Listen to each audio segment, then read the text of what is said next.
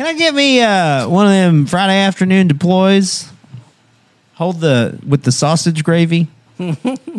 extra fried chicken. No, I want the chicken, not extra chicken. I want it extra fried.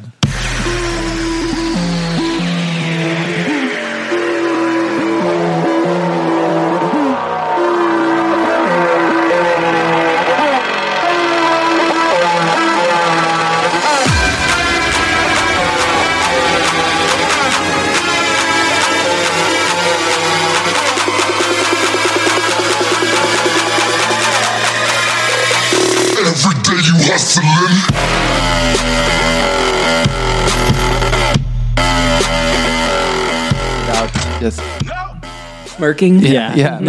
Part of me dies inside if I don't go. I'm saying it ironically, so it's okay. I'm making fun of people who actually say it right. That's not the first instance now that I think about it of pronouncing something correctly ironically. That's like in the movie.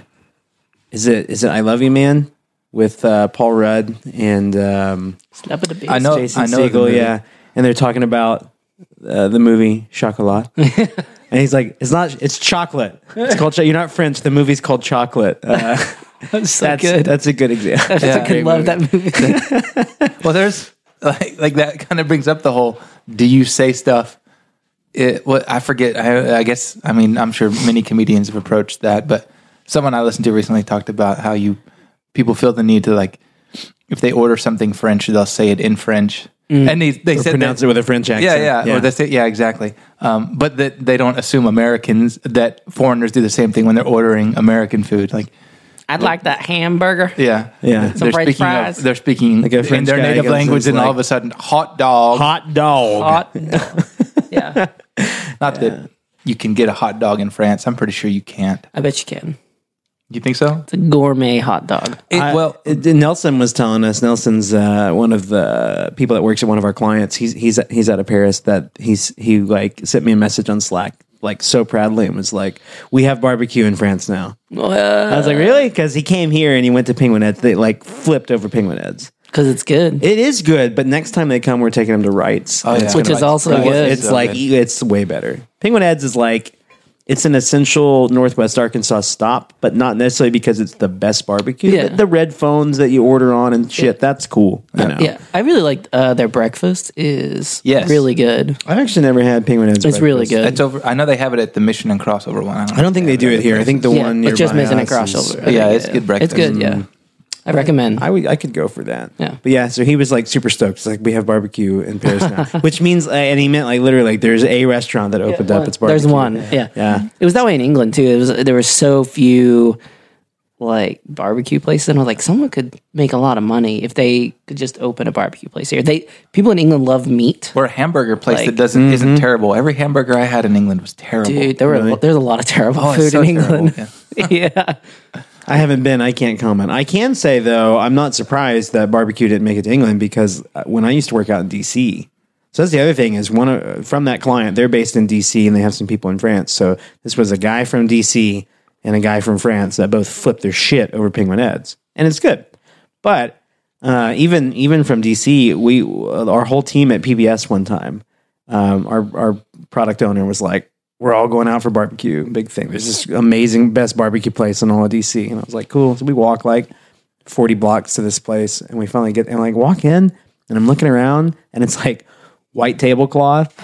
And I'm like, what? This is not barbecue. No, this is not, yeah. It comes out, and it's like, cloth napkins, and you're eating with silverware. And it was like, it wasn't even like dry rubbed. It was just like, it was cooked meat. So, I mean, like, technically, but there wasn't like a sauce component to it. And they were like raving about this amazing barbecue. And I was like, it's ribs, yes, but it's not barbecued. That might be a weird DC thing, because remember the Ethiopian place we ate at was white tablecloths, and we were literally eating raw meat with our hands. That's true. On white tablecloth. Well, with the bread. Well, yeah. The gourd wasn't going straight in my hands. I'm not a Neanderthal, but pretty close.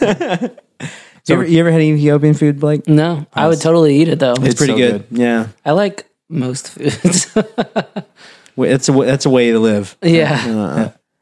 Speaking of the hot dogs in other places, though, I do know from experience that in New Zealand, if you order a hot dog, you'll be given a corn dog.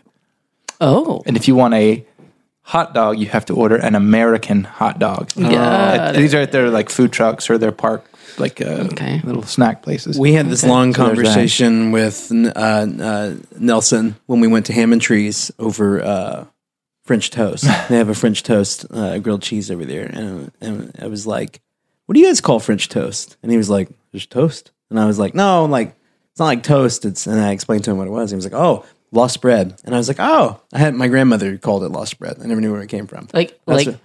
Lost bread. Because you're taking like essentially stale bread. It's a way to take bread that's gone stale and turn it into something. So you're cooking your lost bread. I see.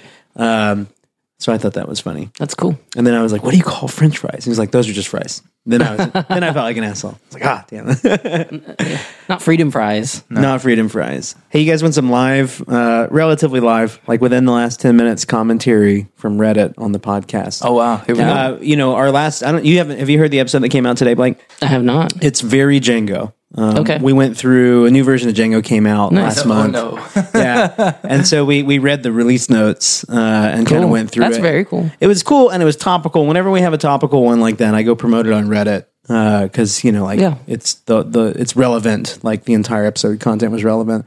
So that's been getting some love today.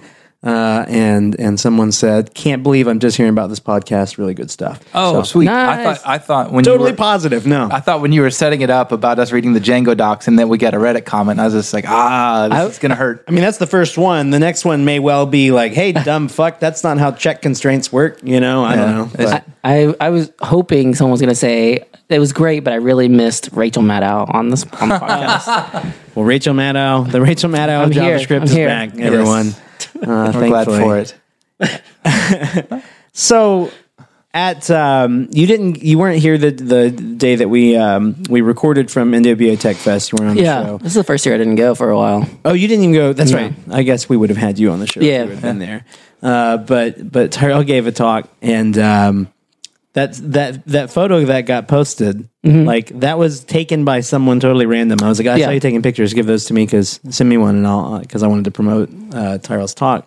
But it was the one that had JavaScript and Elm on it, and of course you saw it. Yeah. And I was like, oh, it's perfect. It was just that wasn't done for you. We didn't intentionally do that. Yeah. But man, like we knew you'd be triggered, and you took the bait like that. Oh yeah, dude. Fuck yeah, I did. Well, okay. So I have thoughts about Elm. For context, Tyrel, you had a slide. It was about how to build modern applications in Python, starting with Django, and you said like, hey, you need a front end. Don't do it in JavaScript. Do it in Elm. And there was we had a shot of that. It was the JavaScript logo with a big X through it, and the Elm logo. The Elm logo. Yeah. And then I proceeded to actually tell people to build APIs, as far as like not even diving into front end pieces, but just make sure your back end is an API, so any front end can consume so your Blakes of the world can just do whatever they want. Yeah, they can put whatever JavaScript thing they want on there. Cool. Yeah. Whatever tastes good that day. Yeah. So I wanted to ask you about your thoughts about Elm. So I have no informed thoughts about Elm other than it is an alternative to JavaScript.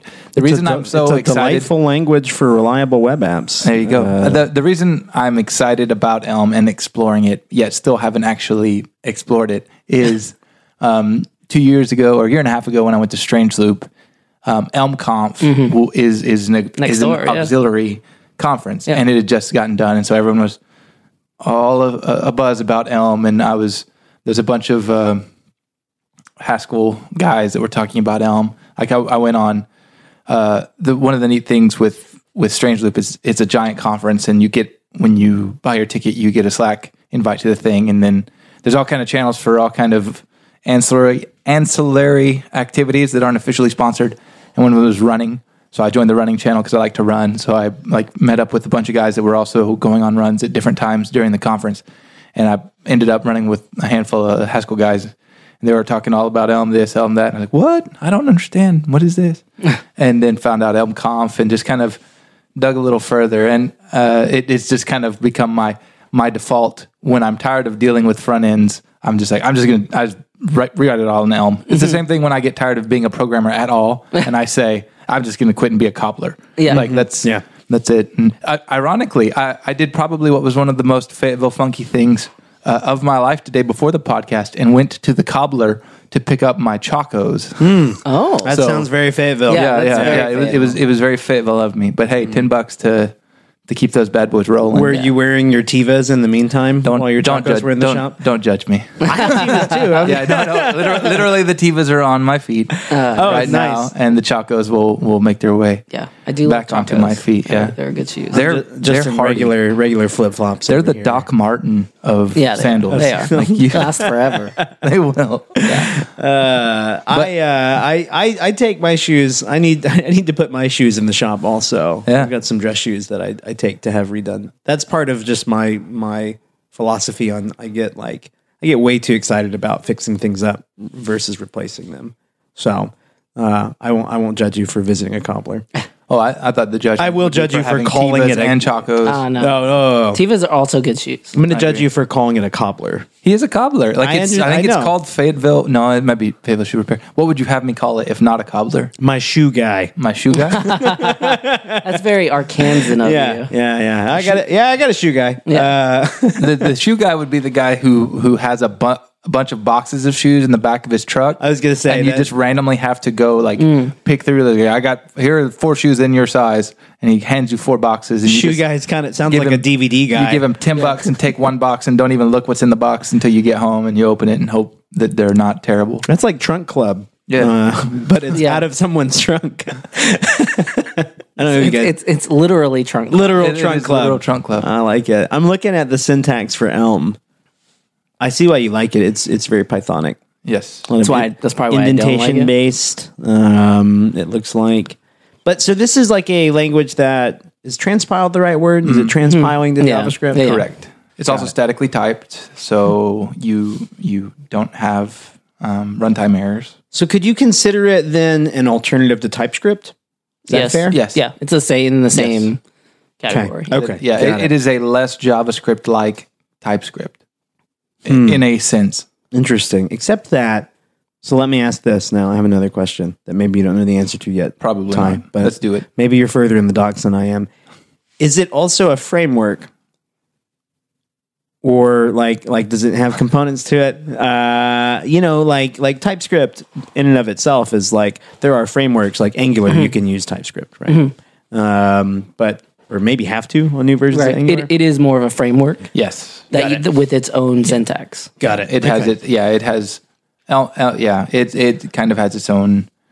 I would say more convention than anything, but yeah, it basically has its own kind of baked in framework in a sense.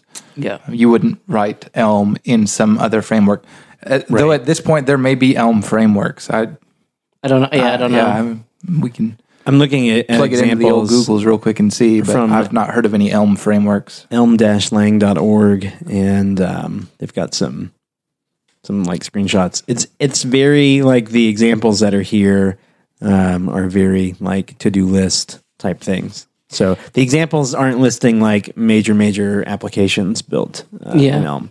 So there's one big company in the Elm space called, I think, No Red Inc. Okay. Yeah, And they make, I think they do like educational type of software, and they're like the main player in the Elm front end world. Got it. They're kind of driving it. the first ones who are just like, yeah, we'll do this. Yeah, thing. we'll totally adopt this thing. Looks like Pivotal Tracker uses it. Yeah. I mean, so I like the idea of it is cool. I did not appreciate the syntax. That's where I played with it and I was like, this has a severe lack of parentheses and curly braces. You do love the parentheses. This is man. not my jam. Yeah. I like that. I like C like syntax. Can you do me a favor though? Instead of curly braces, I really wanted this to catch on, and not a lot of people did. But some of us refer to these as mustachios. Okay. I really love mustachios. Mustachios. And You use them sparingly in Django. See, or in Python, I mean. So I think you and I will find commonality in a myriad of places, but specifically in this regard, in our hatred of Hamel. Yeah. Well, I hate I'm not YAML. super familiar with Hamel. Oh man, Hamel's- You hate YAML? I fucking hate YAML. Yeah. Now write a front end in it, and that's Hamel. that sounds terrible. It's an HTML YAML. Yeah. Oh, like- is it, you know, Ruby it's loves a it. It's a yeah. Ruby thing or a Rails thing. Hayden had a pull request that had some HAML. I in it refuse for the to front ever one. read his. Yeah, I looked his at that. HAML. Was I'm like, always no, So it's kind of like just like I review all your code, but your HAML. Everything looks fine except the HAML because it's HAML. So it's kind of like a SaaS like thing, but it's HTML. Yeah, Yes. and like I think I have used this, but a really long time ago. it's got some shortcuts. Like basically, you can name what would be like a YAML node with just like a class name. So you use like the dotted notation for a class, Yeah. and that implies a div. Right. So it'll be a div with Yep. that class name, and then you nest yeah. underneath Okay. it like I a list totally of have elements. used this. Yeah. And I used it for a little bit and then never used it again because That's the And then appropriate there's like response. there's template variable Yeah, right. interpolation as well, Yeah. and it's hard to read. there's one called Pug too. Have you guys heard of that? I've heard of Pug. I've never heard of I think it's kind of similar. Maybe It's not in my brain right now. But I it know used to I've be heard of called it. Jade. I remember Jade by I name. used Jade I never used it. quite a bit, Pug.js. but it got renamed for some reason. But I used that for a while, but now I just use HTML. I don't know. HTML is fine. It's not. I don't find it like super verbose or anything. Right? It's pretty straightforward. Pug looks cooler than HAML. Okay. Just like Okay. a cursory look of it. Okay. This looks like somewhat more digestible, but It is so. What's amazing is the whole purpose of HAML, to my knowledge, is readability, and it is so infinitely unreadable. It to is me. really. Is it really terse? It sounds like. No, it's fucking YAML. and it's What am I looking at? Is this a completely list? Is dependent this on a white hash space. map? Yeah. Yeah. Exactly. So you lose all context. Yeah. Well, I mean, you guys write Python. Don't you love that? Yeah, but in Python you don't nest like that. yeah. Python never nests, and most code doesn't have enough logical branches that it nests as deeply as like fucking markup hope not. does. Yeah, fucking hope not. Oh Right. no. Yeah, Like- if you're like 3 nests deep, like Yeah. abort. That's pretty- You've done Yeah. something terrible. Yeah, You've 3 gotta- indentation you need levels. another method somewhere else. Yeah. That's right. That'd be a lot in So Python. I was writing. I'm going through. There's this book called "Write an Interpreter in Go," and it's basically like you're writing an interpreter for a new language, and you're doing it in Go. But I've read through it and done it in Go. I wanted to go through it, but write it in Rust because okay, it's yeah. fun. Like I don't know, it's interesting. Our listeners totally understand. You don't have to Yeah. tell us. Yeah. This is what we do for fun. So I wrote some like really nasty Rust though, and it was about 4 indented levels deep, and I was like, "This is gross, but it works. Let's just keep going." I always feel like because Rust chose that name, they have to be okay as a community with some pretty crusty code. Like you know what I mean? Like it's It's actually like really easy to read most of it. I think I'm just doing something wrong, but I'm like, I'll just come back to this later. Like, let's just move on. It works. right. Story of my I'm life. I'm still like learning about a lot of the like idiomatic ways to do things in Rust because I still absolutely think in JavaScript, right? Right. So all of my Rust looks like weird JavaScript. So That's that's common of anyone that like Sure. has Yeah, strength. in like my one Go language. looks like Absolutely. Also looks like JavaScript. weird JavaScript. Looks yeah. like JavaScript with colons in front of the equal signs. yeah, it does. Yeah. But it's kind of like jumping through mental hoops to be like all the examples in the book or whatever are in Go, and I'm like, you do that translation in your head, and it's like, oh yeah, that actually doesn't work in Rust. You can't do that. So not stuff like that's really really fun. Yeah. I like that. It's been a while since I've picked up a new language. This is like super boring by comparison, but I started fiddling with C# a while back. I had never written any C#, so I got into it. And like for statically typed language, that's about as easy as it gets. Yep. Yeah, you're basically writing TypeScript. Yeah, is that they're pretty so comparable? fucking similar. Yeah, I was. I hadn't realized. I hadn't made that comparison in my head. I have to look at the two and see. But It's really weirdly close. yeah, because I did C# years ago, and it was. I mean, it was a nice break from PHP for sure. Totally. It's not a. I mean, like I prefer it much to like writing Java or something like that. But Yeah. I was fiddling with Unity. I was doing some game programming. Oh, cool. So that was like the kind of go to. You Yeah. can do JavaScript as well, but I think that's getting deprecated from what I heard. The JavaScript side Yeah, of the Unity? JavaScript side. Yeah. yeah. I mean, it's nice to have a scripting language, and like you're doing a lot of asynchronous programming and game programming. Yeah. Like, you're juggling loops, right? Yeah. But that's the last time, and it was the first time in a while, and still the last time that I've like gone and dove into a new language. I can also see how just having the static typing when you're doing game programming is really useful. Yeah. Right? So that makes sense to me. Yeah, I mean, like the game needs it for speed, number one. Exactly. But then outside of that, like the convenience of Yeah. it, like you're doing like we were talking about game programming this morning. Tyrel and I were like a lot of kids are getting into programming through like these simplified gaming frameworks, which is actually we were talking about that being a way better way for kids to learn programming than like some entry level web application stuff, because you're like doing a lot more programming. Yeah. Making a game.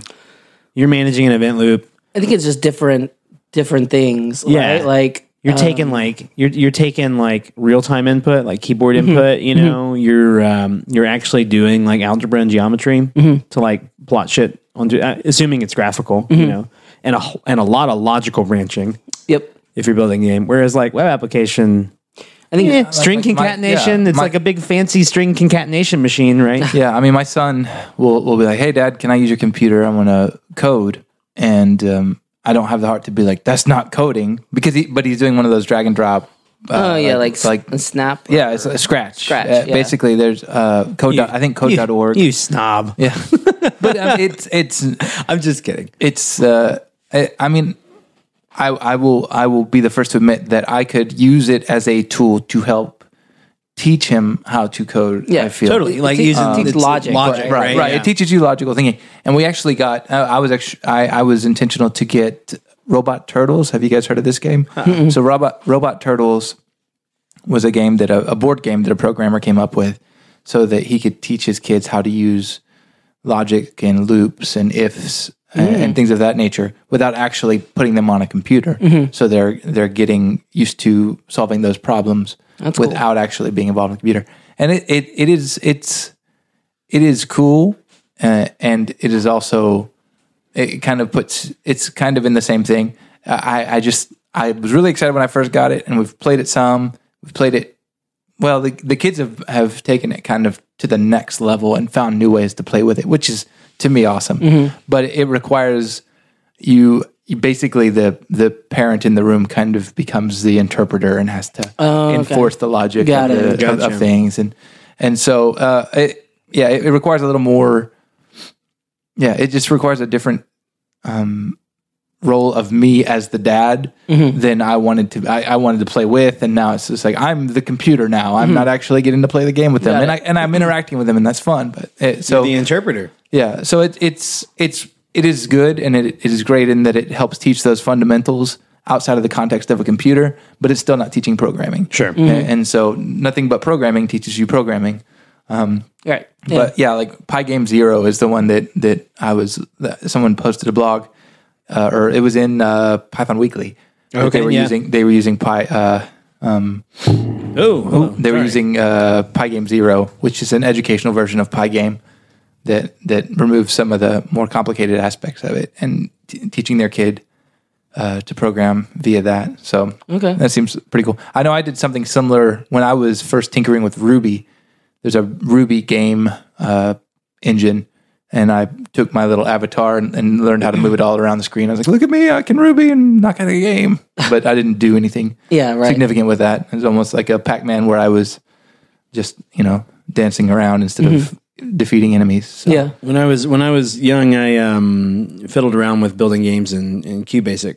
And then after that, the next time I did anything with games, it was in JavaScript. There were a couple really fun JavaScript game engines. We used one called Impact.js, which was not open source. It was like a paid engine. It was pretty good, but like it was cool because you could build this stuff, and it was like platform agnostic to a certain extent, and you would like deploy it to a mobile app with or a mobile device with like Cordova or something like that. The same way that you might deploy an old like Ionic framework, or Phone Gap or Titanium or all those things. Okay. So those were fun. That's a cool way to do game dev, JavaScript, because you just like, grab this framework, start writing code in the text editor, and open your browser, and you're making a game. It is cool, but I do think that there are So I think if you're doing like OS level programming, that's just so different than being a web developer, right? And, Totally. And like being a game developer it's like another whole category. There's another million things you have to learn to do that, right? Oh, for sure. And yeah, I think it just depends on what they're into, honestly.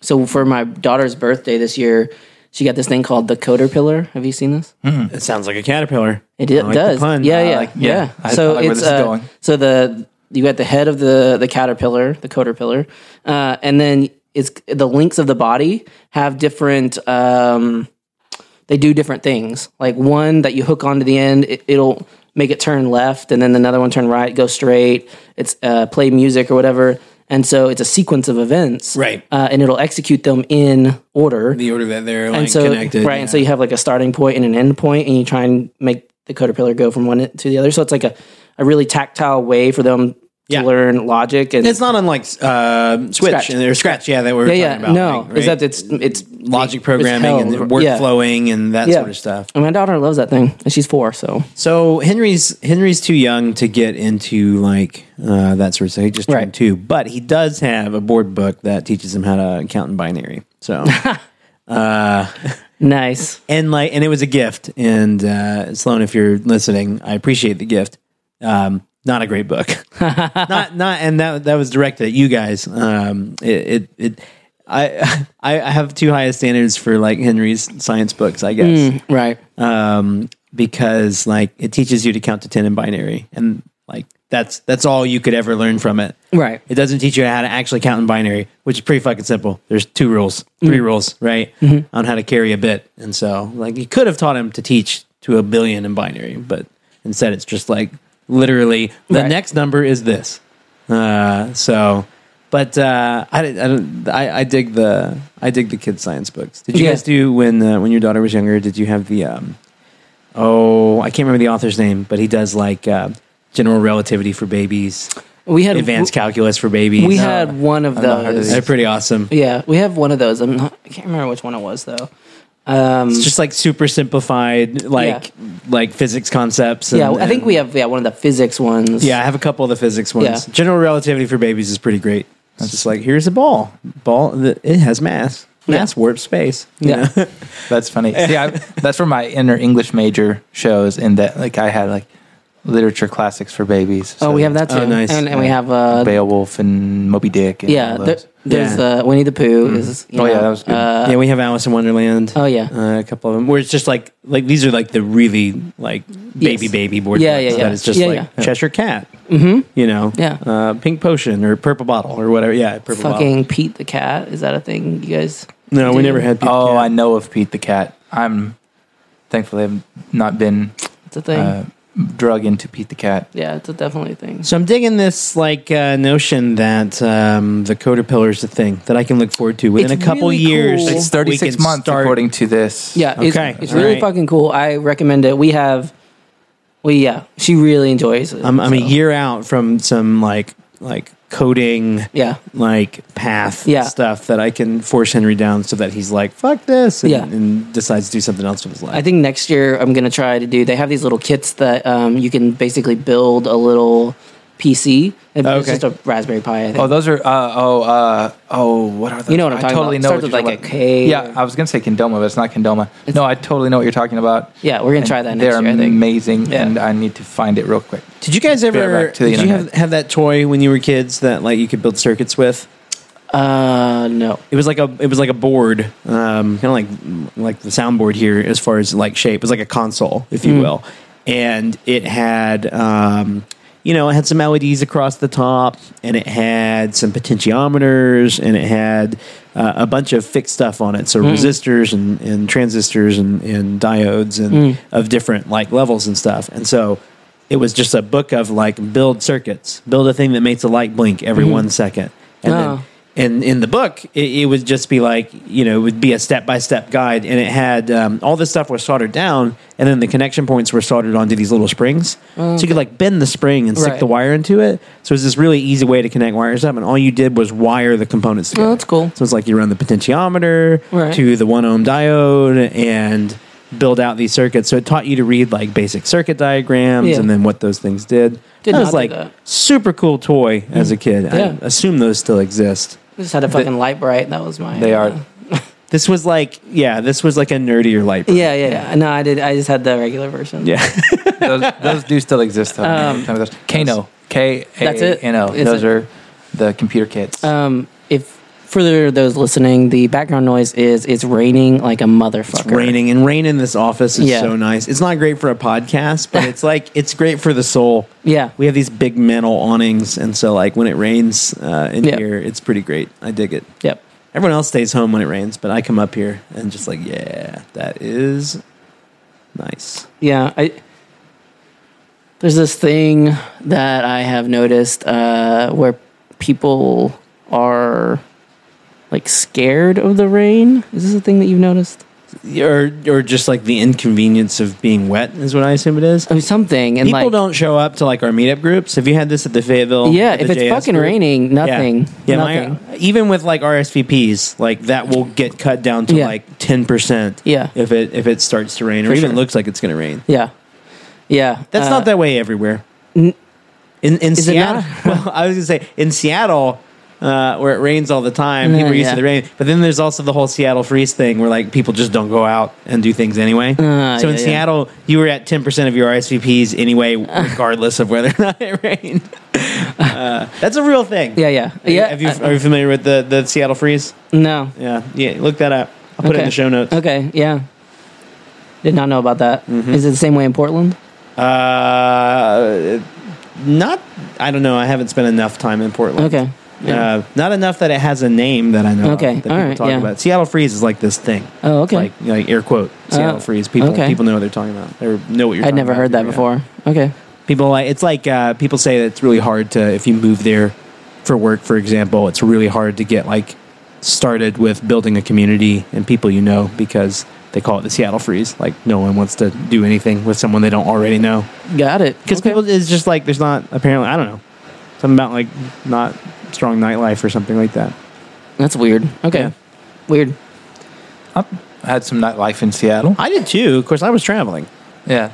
I have nightlife if I travel. That's a requirement. I know you're the same way. Yep. I appreciate that about Tyrel. We went to DC and you guys got off the airplane at like 1 o'clock in the morning. I drug you to go get a shepherd's pie at a pub. Yeah, because it was like we had a meeting at 7 o'clock. So it was like we had a meeting in 6 hours and we're at the airport and everyone else was like, I'm going to bed. I was like, nope, we got to hit a bar. Yeah. So we went to an Irish pub. Yeah. When we went to It was a good ass shepherd's pie too. It was really good shepherd's dude, pie. I fucking love shepherd's pie. Oh, yeah. Back to the food. Yeah, when we went to Vegas last fall. That's like 15% of our podcast. yeah, dude. Talking about food. Yeah. Have you heard the Cayman episode? That was all about food. Oh, yeah. I need to listen to that one, actually. I mean, it's Cayman food sucks is the gist of it. Oh, okay. Is that the consensus? Yeah. Okay. Yeah, but the island itself it's a hub, so there's a lot of Canadian food down there. Oh, okay. By the way, Like sorry, I'm coming back poutine? to you. Poutine is a thing Poutine. down there. I had beaver tails yesterday. Oh, really? And, Where at? What? At on the square. They were up at the First actual- Thursday. the I had the food food truck truck. beaver tails. Yeah. I didn't eat a beaver tail. I had the poutine. Fuck Oh, you had the poutine at the Beaver Tail food truck. All right, so then we're going to recap from the Cayman episode because we talked about poutine, and you brought up that there's a food truck that serves this, or someone found it. Yes. But a beaver tail is apparently like it's like a Canadian pastry. It's like a donut. Yeah. with, like Oh. shit on top of it. Yeah, it's exactly what it is. There's a food truck It's the, here it's that the does that? official donut of Canada, apparently. So there's a food truck in Northwest Arkansas called Beaver Tails Okay. that sells beaver tails, Okay. but also sells Also poutine. poutine. And the poutine was legit. Where legit where is poutine. it? It's not like anchored anywhere. They move it around. They go event to event. So they did First Thursday yesterday. Oh, okay. I found them at the Washington County Fair. Yeah, Weird. Check their Facebook because they were like they're going to Tulsa for some events. They go to like okay. festivals and stuff like that. But like, Beaver tails. Okay. I hope that they do First Thursday every month because once a month is about the frequency that I would like to eat poutine. I Yeah. need that in my life. That Sure. will be my poutine routine. I told Paige. Oh, that's exciting. Henry got it. Did he? He laughed. As he should have. Mm-hmm. He's like, my dad's a genius. He loves poutine. He chowed down on that shit yesterday. Yeah, for sure. We were I mean, what's going to not town to on love that. about poutine? There's, Cheese and gravy and French fries, Yeah, man. you can't. this can't looks go wrong. amazing. Like I'm looking at the picture on Facebook. That's twice that they've got the shout out on the show. Damn. So they need to sponsor us. That's right. Yeah. If you're listening, you're not because but I'm sure they're listening Yeah. to software development podcasts while they're cooking the beaver tails. Oh man, It's good stuff. need to put that away. Yeah, Sorry, literally everyone listening is also doing what Blake just did and like on their phone, like like looking up beaver tails. you know, like half of our audience is international too, and so they're like looking up beaver tails, Yeah, Fayetteville, Arkansas. Yeah. To see the It street looks cut. good. It's So pretty good. It's check good, it out. folks. It's good stuff. Blake, you were saying something. I totally cut you off because I got excited about poutine. Do you I don't remember what it was? I don't remember what it was. Sorry. It's food related, surely. Yeah, we were coming back to food. Yep. How did we get to food? We started at Shepherd's Pie. Oh yeah. Oh yeah. So when Oh, in Vegas. in Vegas. Oh, we did it. Yeah, we did this. We Nice pulled recovery. it back. That's amazing. We neckered the shit out of that. Yeah, we like for all hands when we go there, we'll get in at like I think it's midnight our time usually, like at 10 p.m. Vegas time. Got it. And we'll just we just get off in the plane, put our shit in the hotel, and then go to like even the hotel bar or somewhere. Yeah. I think last time, I don't think there was a single night last time that I wasn't out till 4 a.m., which is like brutal. And I mean, I like too old for that shit. So you have like an obligation to do that when you're Yeah. traveling to Yeah, Vegas. you do. I do this no matter where I go. If I go to Dayton, Ohio, I will Yeah. end up, I will go to a Hooters, not because it's a Hooters, just because it's hot wings and it's open late and there's beer and like, Yeah. and I know I can find one. Nowadays, actually, they're not. That's out of business. But like, Yeah. Buffalo Wild Wings is the new Hooters. Except the wings aren't as good. yeah. And Man, y'all are making me fucking hungry, dude. sorry, Blake. So when you guys go to Vegas, do you stay in Old Vegas or New Vegas? On the Strip? So we've done both, and I love both, but I really love Old Vegas. It's fun. It's Did you see it's insane. all the stuff that they're doing with Downtown Project down there? Yeah. All the restaurants. Have you gone to the Barcade down there? No, Oh man, it's great. we went to this like hotel, and it was like an adult playground. It was fucking awesome. Wait, we're gonna need you to define adult playground. Oh, sorry. It's vague. I don't know what it is. Okay, so it had like cornhole or bago. Okay. And So it's like Dave and Buster's. it's like is a to it's Chuck like E. a play Cheese it's like a playground for adults. You talking about Gold Spike? Yes, Gold Yeah, Spike, Gold dude. Spike. So that's Fucking place is awesome. Yeah, it is. That's actually like Tony Hsieh's office. He's always in there. Okay, yeah, So, yeah. I Place is fucking amazing. we did business with Zappos with one of my old companies, and when we needed to find Tony, he's got a desk at the headquarters, but like 9 times out of 10, he and the rest, because they own that building, they Yeah. own the Gold Spike, they bought it and turned it Yeah, into that. they're one of our customers. So they just go hang out. It's nice. Yeah. Yeah. So now they just go hang out at Gold Spike. All the time. Not a Lofty customer. No. But now I know who to prospect. And now I know where to find him. Yeah. Yeah, yeah. Let's send Seth to Vegas. That sounds like a bad idea. Yeah. Don't But go to Vegas, Seth. But it's cool because they've got like the tables with the beer pong stuff set up, and they got And the outside that whole outside area is fucking cool. There's like Yeah, an Airstream out there and all that stuff. yeah, it's cool. Sounds But cool. yeah, next time you go, you need to go to they have a barcade. Wait. Yeah, does it have like the MMA ring too in the barcade? I don't remember that. Jesus Christ. I haven't been to Vegas. That seems sounds intense. insane. So there- Yeah. so we That did also go- seems like very much a Vegas Okay, thing. maybe like so we did go to this bar that had like a bunch of TVs at the bar and like a bunch of consoles, and you could like get a controller and play fighting games or whatever on the consoles, and then yeah, like over in the corner there's like an MMA ring. and I was like, I think it was a That sounds like barcade, fun. but then there was this, you could pay $40 and you could fight a grizzly bear. right, yeah. I don't, $20 I and don't you can remember watch that. other people fight and like What is it called? The place? I don't remember. Okay. But it's in Old Vegas. Okay, yeah. As part of that whole initiative, and it was you could sit as long as you were having a drink, you could Yeah. play for free at the bar, or you could go play the other games. Yeah. And then they even had like lounges where you could go. And they have like a beer pong section. I don't remember a beer pong section. So maybe it's Las Vegas. I'm guessing there's probably more than one barcade. Yeah, But this- yeah. We this did was go the one I somewhere. went to. Yeah, And okay. I mean, this would have been 6-7 years ago that I Okay. went. So they may have decided to jump into the MMA Yeah. game and be like, people Yeah. want to wrestle when they drink too much. We'll give them a place to wrestle. That's Yeah. funny.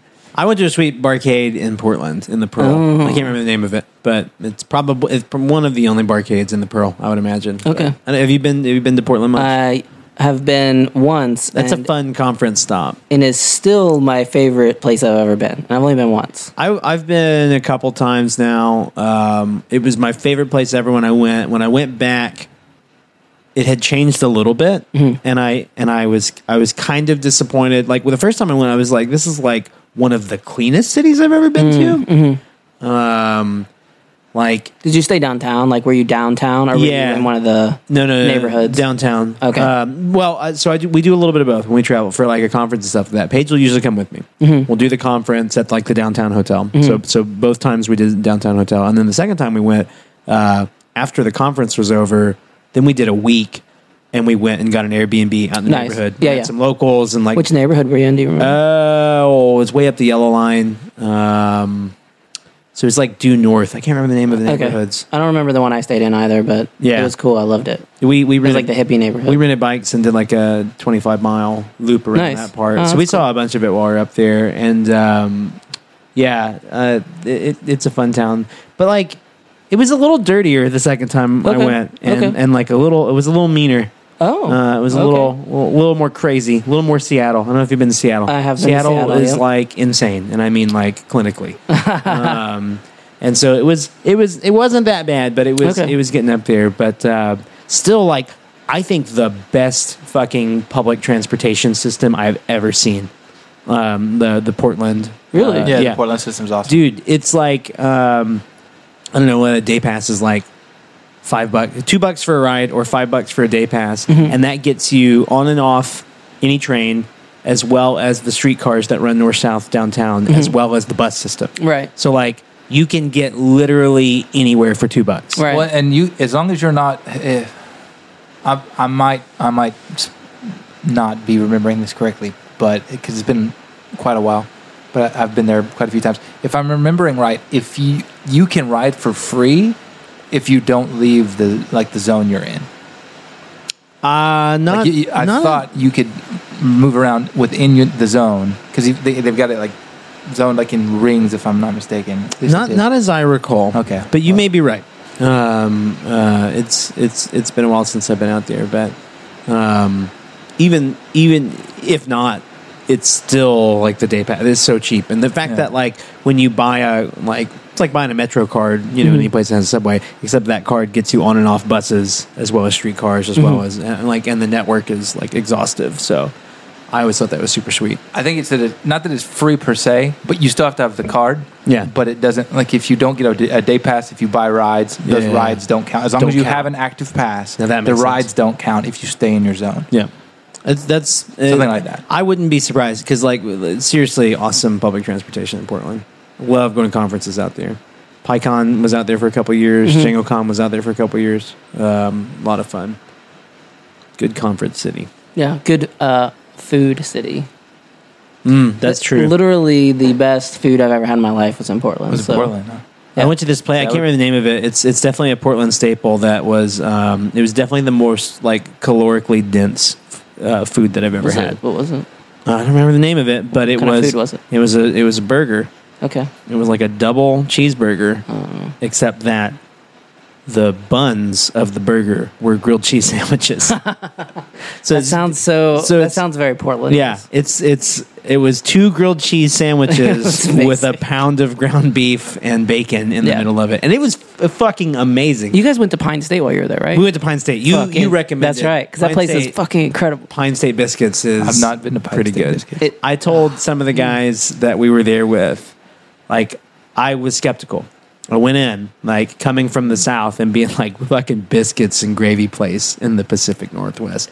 Give me a break. Went in, got it, took, like, a big bite of the biscuit, and, like, I put my hands on the table. I was like, Jesus Christ. We're fucking asleep at the wheel. Like, we think we know biscuits and gravy, and no one can touch it. And meanwhile, in the Pacific Northwest, they've got biscuits and gravy down to a fucking art that we can't even touch. So those guys are from South Carolina. Well, that makes a little bit of sense. Yeah. But still, like I went to there's a local truck. I'm not gonna name them because I don't care for them. Oh yeah. I know the one. I know the one. Not that great. I've not been to the local biscuit truck. You know, Southern Food Company over in Weddington has a biscuits and gravy with a chicken breast on it, because that's what it is. It's like fried chicken on a biscuits and gravy with a fried egg, and it's a bunch of options, but they're all delicious. Yeah, and your gravy is just like uncooked biscuits poured on top of your biscuit, but with the mushroom gravy, it's like it's good stuff. Man. I had in the weird vein. Is this a food podcast? Food. It's become It's I had a frozen meal for lunch. Was it binging with Babish? Was it no binging with Babish is that a food? That's a cooking show. That's a cooking show. Yeah. Basically. In Huntington there was a chicken sandwich, but they sub waffle for the bun. And so they have a variety of chicken sandwiches. Dude, that sounds so good. With waffles. And it was next level. We're going to have to cater the next recording. So talking about food the entire everyone is hungry. Yeah, you can tell. How do we pivot from coding to food? Well, we were talking about conference cities. Traveling. I was saying, how do we pivot back? I would love, No. I had to pivot. This is it. Okay. So we're talking about conference cities. And I'm going to tease to it because I want to get a more formalized topic around it, and it's something I think Alan, next time he's with us, will want to contribute to, because it's very Django. But at DjangoCon Europe, just a couple weeks ago, Tom Christie, who's the creator of Django REST framework, and I told our team, I was like, I think he listens to the show. Yes. Because we have been calling on Tom Christie to save us all. Take the charge. Why aren't you working on Django REST framework anymore? It's this the de facto REST framework for Django is not actually built into the framework itself, but it's a third party library. And that's interesting. Okay. It was built and it's kind of just sitting there atrophying. And the creator of it started working on this async version of it that wasn't really a version of it, but it was a new web framework for Python that was optimized for API development that wasn't Django related, called API Star. And so we're like, what's the deal? Is that is DRF being kicked off to the side so that Django will absorb it? We've been lamenting that Django is not having enough features developed for it. The original creators for it left kind of the main development role many years ago, and it's just a very mature framework. But we've been griping about not a lot of new features, and so. At DjangoCon Europe, Tom Christie, who's a major player in that scene, basically he gave a talk that laid out the framework for how might we redesign the Django framework top to bottom to be fully asynchronous with all the new asynchronous stuff in Python 3. And that sounds like a really cool talk. It is, and link to it. Definitely worth watching. I mean, he's laying the case not just from a development perspective, what features do we need, how will we do it, but also kind of the business case, how would we get the work done, right? Who would be the contributors? And Tyrel and I were like, yes, Lofty would contribute. We would love to write that. And so there's this. It was an idea. Right, but my hope is, and kind of the murmur around it as it's come out, that maybe that's a spark that might ignite some big change in the Django community, which is good. It needs it.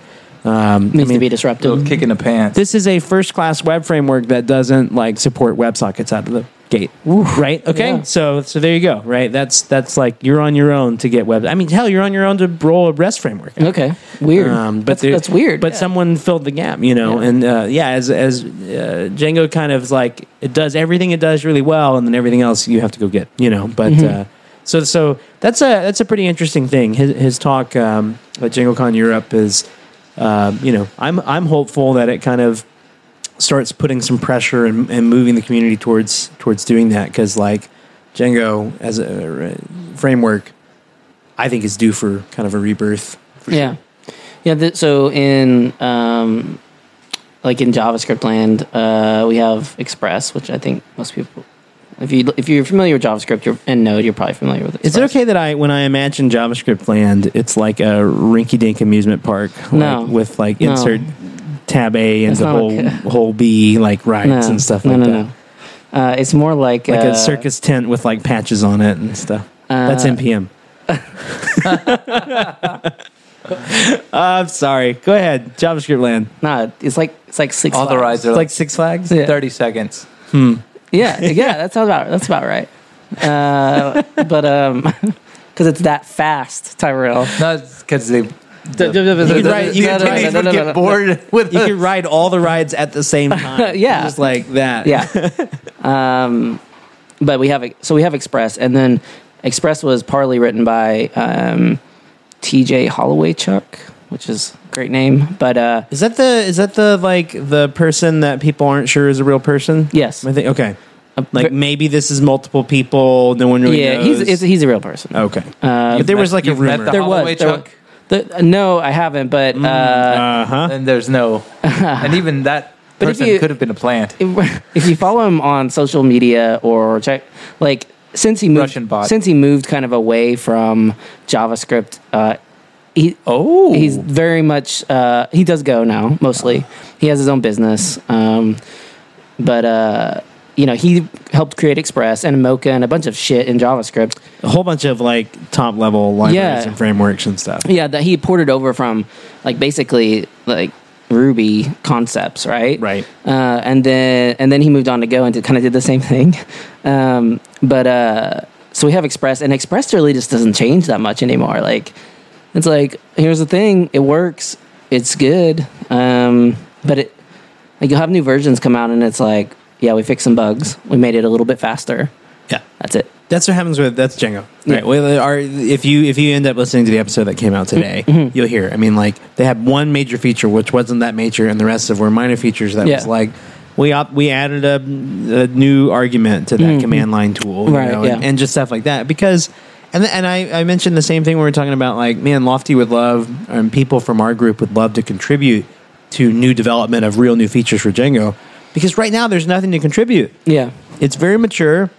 There's not a whole lot of features on the roadmap, and there aren't bugs to go in and fix. Like, it's just a very mature, stable framework. Outside of like 0-day security stuff, which I'm not talented enough to do, or in the know enough to do. The thing about like if you in JavaScript land, which is like Six Flags, it's always changing, right? So like It's more like Magic we Springs. don't like that thing that what you're saying doesn't really happen that often, because like even though Express is there and it's the old reliable option, there's like 20 other fucking options if you get bored with Express. Yeah, totally. People are like, I forked it. And I always have to laugh. Alan and I both make the same joke about Express, which is like you spend all day working with JavaScript, like in the browser, trying to make that shit synchronous, and then you have this, isn't Express and Node, like essentially all this work, like undoing the asynchrony of JavaScript, right?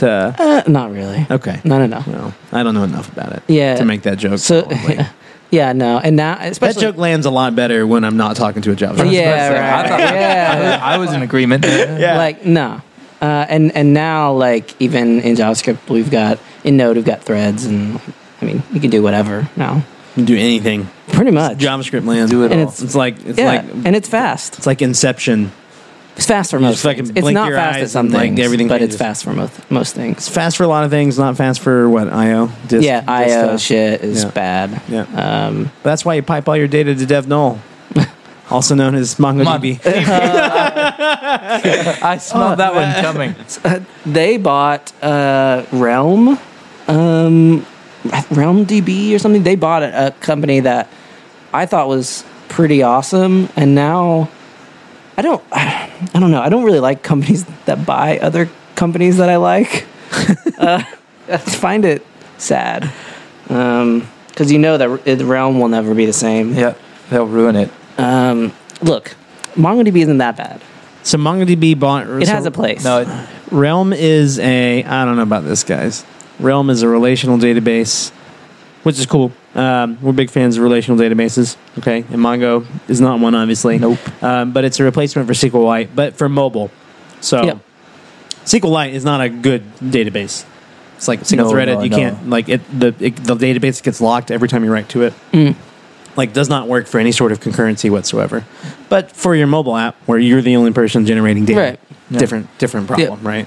Did you guys see that Microsoft is putting MS SQL into Edge appliances now? So you'll have SQL. Weird. You'll have SQL in the as I think it's. Oh gosh, I forget all the terms. But basically, like SQL Server, but on the edge now, so that you can build it into mobile stuff and then client stuff and things of that nature. I believe even onto like an ARM processor. So, Weird. yeah. Interesting. So it's So the hardware thing isn't something I really like get into very much, Right. Like at all. Do you guys? And guys tinker we're with working some at of a pretty that? high level, right? Yeah, yeah. I avoid touching metal whenever possible. Yeah. Yeah. Well, The layers of abstraction. We're playing Yeah. with Docker too. You Yeah, know what yeah. I mean? Yeah. You know, it's not really necessary for web dev type stuff. I mean, No. like we have some constraints that are based on it. So yeah.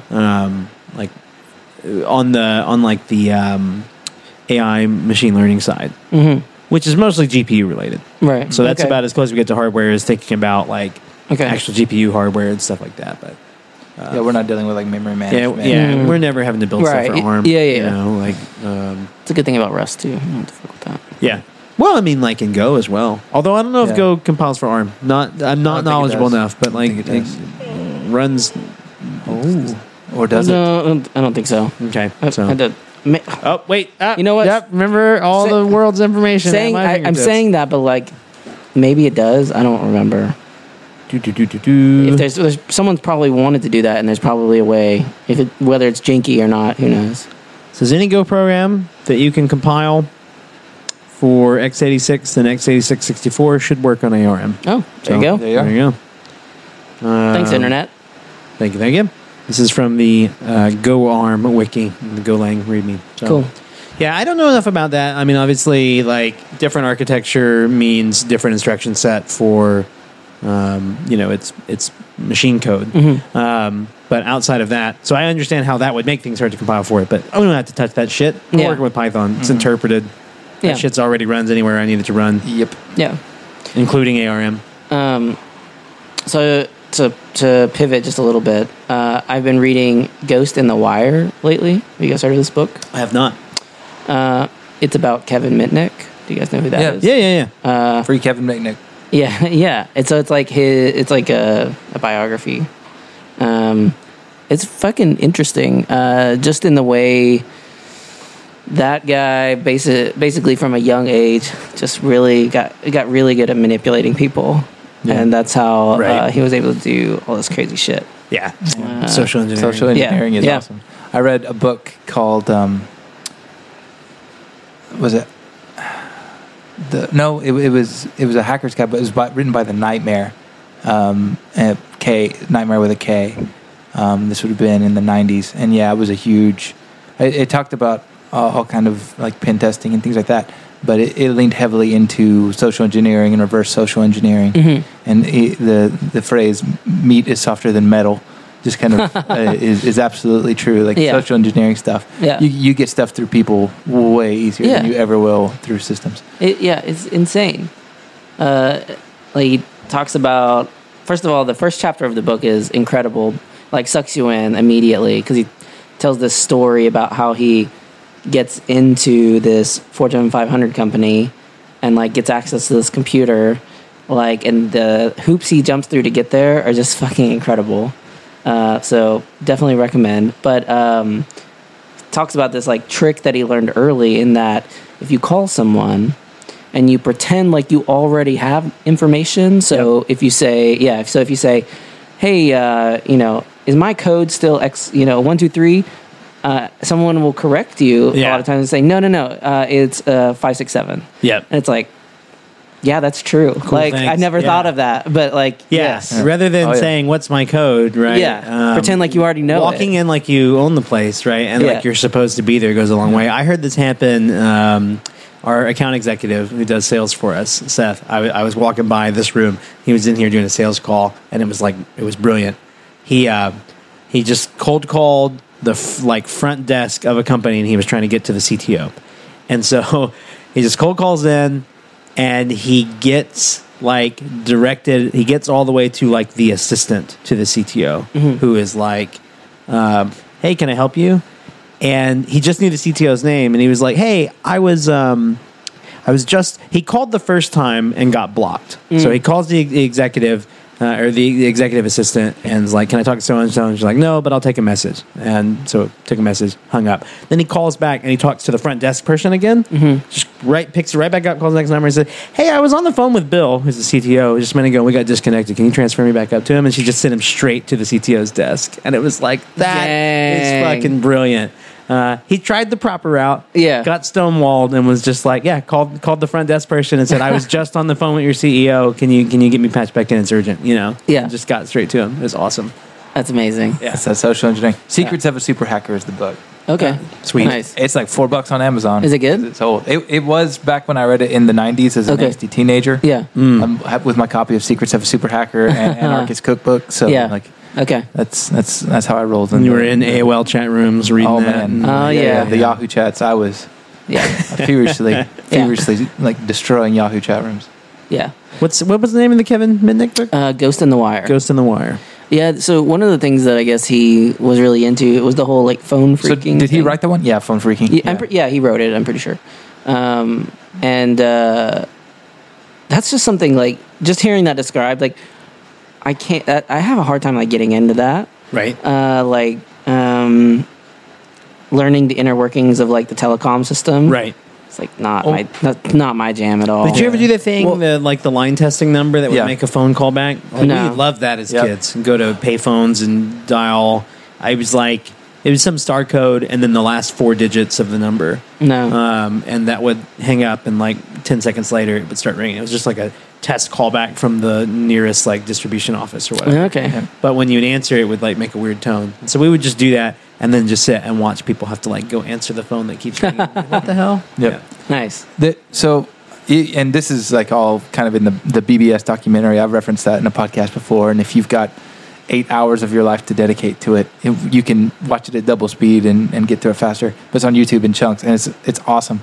But like a lot of that phone freaking started by like BBS folks because they didn't have a bunch of teenagers who were just getting into BBSs, bulletin board systems, and they didn't have long distance. Like they couldn't afford to call to the BBS.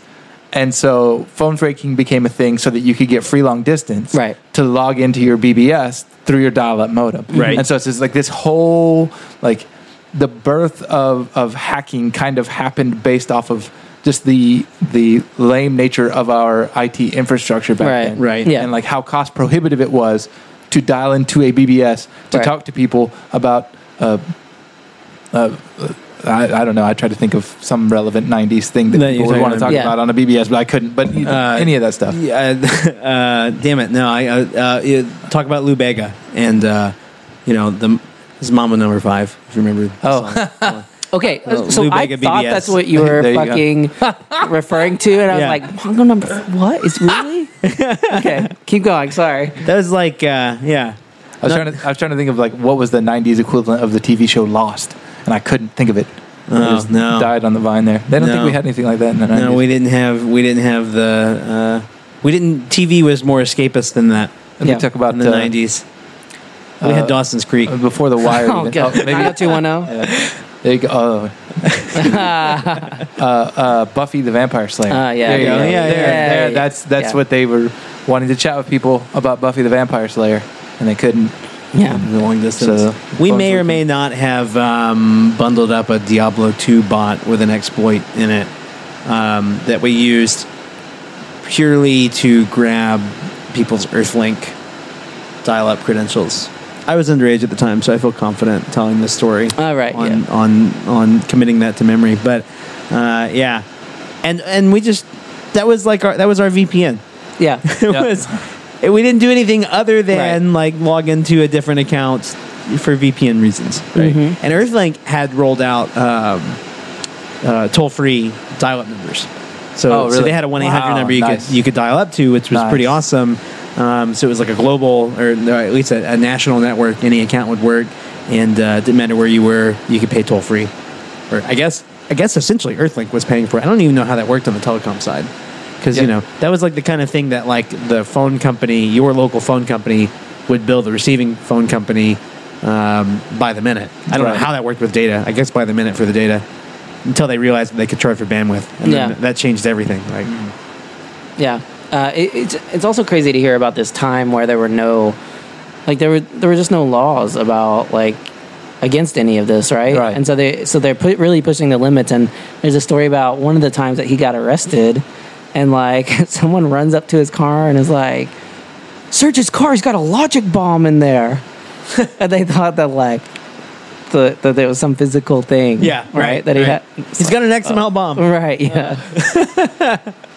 It's good. Recommend that book. I'll have to look it up. It's an easy read. There weren't laws for that really until him, right? I mean, Right. Like basically, they had to create laws to be like, we don't know what the fuck to charge you with, right? But we know you did something bad. Yeah. So give us a minute. Yeah. We're gonna hold you, and we'll pass some laws. I can appreciate that almost everything that he was doing too was like strictly for information. Right. Like he didn't really do anything malicious. Right. But yeah, I mean, it's cool. I'll have to check it out. Well, I think it's time for us to go fight this rain out here. Yeah, dude. Yeah. Mm-hmm. Hey, tomorrow's May the 4th. We didn't get as much Star Wars done. It's not for you guys, the listeners. Sorry, he lag a week behind. For us, you guys go watch some Star Wars tomorrow. We watched a little bit this week, but really failed at our quest to get through it. We didn't even get into the original trilogy. No, I still have never seen Solo. It's pretty good. We did Solo on when? Yeah. We started it. We watched it chronologically. Yeah. So okay. So that shows you how bad we did. We watched it chronologically. Skipped the prequels. Oh, watched it chronologically. So we started with Solo and we didn't make it. We watched 2 movies. That's all we got through this week. We watched Solo and Rogue One. Rogue One is great. Rogue One is super good. With some minor complaints about CGI Tarkin and Leia. They could have just showed the back of her head. Yeah. It's like one line of dialogue. We would have known who it was. Yeah. It was still Carrie Fisher. Yeah. She voice tracked it. You know. But there was some bad CGI faces. That was really bad. It is bad. It was like Pixar. They just basically mailed that into Pixar. I remember. You guys do that for us. I remember watching that movie in the theaters and seeing CGI Tarkin. I was like, why the fuck didn't they just cast someone else? And then I was like, oh, at the end of it, like, oh, this fucking ends 20 minutes before A New Hope starts. I didn't realize they were going to ram it together quite that violently. So I know we're almost done. In the new Endgame movie, when they show a young, spoiler alert, FYI, when they show the young, tune out those of you, Hank Pym, that looked really fucking good. A lot better than a lot of other stuff. Yeah. Okay. So the other thing is, have you guys seen the trailer for the new Will Smith movie called Gemini Man? Yes. And where it's like older him versus young him, it looks pretty good too. That does look pretty good. Yeah. They're that tech better. is getting better. They're getting no way doubt. better. No doubt. Yeah. On a related note, did you see that after the release of the first Sonic the Hedgehog trailer, social media has pummeled because it looks the director like shit into submission, like pummeled him into submission, and he said, "Okay, cool, we're just gonna redo him now." Like, we're gonna redesign Sonic. Wait, what the fuck did he look like? Like coming shit. out in October. Oh, it's terrible. I mean, it's gonna look terrible no matter what. Why they ever thought it was a good idea? But it looks like not even remotely fucking like him. Dude, have you seen the meme of like the Sonic and then it's got the tails? The tails of the bad taxidermy fox. Oh my god. Yeah. Oh, it's awesome. It's so good. Oh my god. Someone posted one. There was this like, this shouldn't be better than the new Sonic trailer, but it is, and it's just the video. It's a video of like an actual hedgehog running down the curb, and they've put coins in front of him, and it's playing the like bonus ding, world ding, music ding. as he's like running through the coins. Oh, that's great. It was awesome. Yeah, it's pretty bad. If you're gonna do CGI, it shouldn't look like someone wearing a Sonic like costume. Right? It looks like exactly. Looks like he dressed up a little kid. Yeah, exactly. I don't know why they did that, but interesting. I guess they wanted to go for realism. They went for super furry. Oh yeah, dude, like not like that kind of furry, like actual furry. But now that I said it, it looks like shit. Can't be unseen. It doesn't look much better than this, which is like a Target costume. No, it doesn't. Looks about like that. No, that's identical. Like, as someone who grew up playing a lot of Sonic, I was insulted buy that. I don't have nearly the dog in that fight that you do. Yeah. I was not a Sega kid. I was a dude, Nintendo kid. I was a Sega kid. I was both, but I played a shit ton of Sonic. Yeah. That Sonic 2 was amazing. Oh, it was great. It was great. Sonic 1 and 2 were definitely so top tier. good. We really need to get some Sega ROMs for the arcade that we have up here. Oh, we don't have any Sega ROMs? No, I don't think so. We need to acquire them by obviously legal means. Yes. That's what I'm talking about. But we don't have any Sega ROMs. Yeah, so Pitfall, that game's fucking hard. Pitfall is a hard game. I played that was one of the few games that had a Mac port. Oh, okay. For a classic Mac OS. Pitfall is a bitch of a game. Yeah. It's hard. Alter Beast. That was good. So good. That was good. Amazing. I remember that. Am I having this right? It was like the Sega Genesis version of Mortal Kombat 2 like had blood. Oh yeah. Yeah. And then, well, no, the Super one did. There was one version of that game that Sega had blood. Maybe it was Mortal Kombat 1. Yeah, Mortal Kombat 1. Blood on Sega. And it was it was all cleaned up on. There was a code. There was a code. Yeah. It was way ahead of its time. So I had this thing for my Sega Genesis from the cable company, and it was a cartridge that you plugged in to where the game went, and you plugged coax into the back, and it was called the Sega Channel, and you paid a monthly fee, and every month I could download 30 different games and play them on my Sega. That's pretty fucking sweet. And that was I was fucking 12. That's crazy. I never heard of that. Dude, Sega Channel. I thought the Dreamcast was ahead of its time because it had a fucking modem in it. Dreamcast was ahead of its time. Yeah. Fucking I did play a little bit of Dreamcast. Yeah, the first console online game I ever played was on Dreamcast. Yeah. Dreamcast was cool. Especially after it went belly up and then it turned out that Dreamcast games were just fucking CD-ROMs and you could just burn that shit onto it. You could go to Walmart and buy a spin-on disc. And there were all these game companies just said, well, fuck it. This system went out and we wrote all the source code and just dumped. There were just tons of somewhat unfinished games, a lot of them that you could just burn onto a CD. So my buddy had a Dreamcast and we just played hundreds of these unreleased Japanese games on Dreamcast that were super fun. Yeah, that's awesome. I remember that was another until they would crash or you ran out of content. Literally some of the games were totally complete. Just be done. Yeah. So no, I never did that. We did PlayStation, and we would burn Japanese games, and then have to do. Do you ever have to do the swapping? Yeah, you pull the disc out while the game's running in and out for the codecs, so that you could play the Japanese games on an American PlayStation. Yeah. We did that for DDR because we were that level of nerd. We wanted our DVR. That's actually how I know it too. I didn't play, but I ran with a circle of people that played DDR, and they had to do the disc swap. Yeah. It was I was awesome. never a PlayStation person. I wasn't either. I had friends. We were purely Nintendo in my house. Yeah. Yeah. Yeah, and then Xbox. I went PlayStation for a while, and then eventually to Xbox. Yeah, I'm on Xbox these days. I'm on all of them these days. So I'm on none of them these days. Yeah. But, well, I'm good for you. Probably. I Xbox 360 some. Our boys, we got that, and we have the Kinect hooked up, so they can play. Yeah. We do some other stuff too, but not no heavy gaming going on these days. Yeah. I can't live my life without it at this point. So it's all right. Yeah, grew up doing that shit. So I mean, it was definitely. I definitely was a console gamer as a kid. That was definitely a big part of what I considered my identity. Yeah. And I don't not game anymore. But I just can't fucking find time for it. Oh, yeah. As Henry gets older, that shit gets easier. Yeah, you're gonna do that shit. Yeah. Me and Lark will play fucking Mario Kart. See, that's the thing. Is when it's like that. The Switch is so good. See, I've almost pulled the trigger on the Switch a couple times, but I want VR capabilities because I think VR's so much fun, and so much potential that I don't want to go to Switch because I'd rather get a PlayStation so I could do PSVR. Right? Yeah. And so and I've also heard particularly with Switches for kids will be like, oh, look at this thing, blang, drop, break. Right. Yep. And I just don't let them play it unless it's docked. Yeah, that's the key. Got it. My guys are old enough that they would want to undock it, and I would want to trust them. Right. So it would be this tension because I wouldn't do it, but it was not there. Yeah. Understood.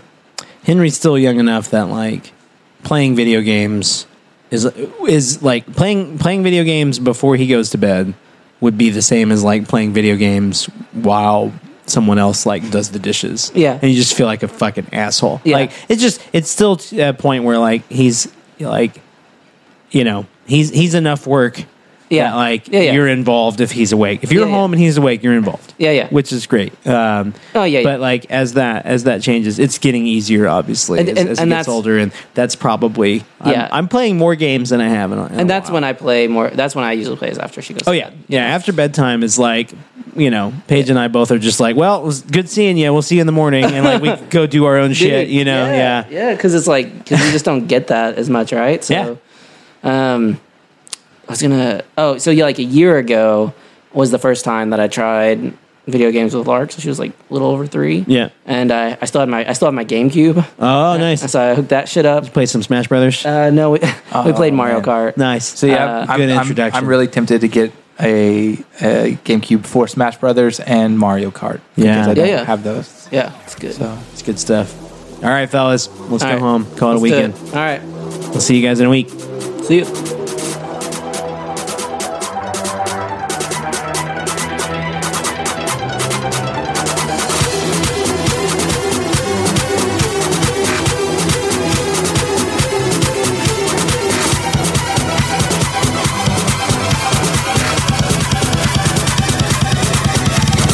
Every day you hustling. Thanks for listening to Friday Afternoon Deploy, recorded and produced by the team at Lofty Labs. If you enjoyed the show, you can subscribe to future episodes via iTunes, Apple Podcasts, Google Play, and Spotify. You can also follow at Friday Deploy on Facebook and Twitter for episode previews, live streams, and other behind-the-scenes peeks. Past episodes and show notes on this episode can be found at friday.hirelofty.com. That's friday.hirelofty.com. If you'd like to contact the show, or if you're local to the Northwest Arkansas area and would like to be a guest on the show, you can email us at podcast@hirelofty.com.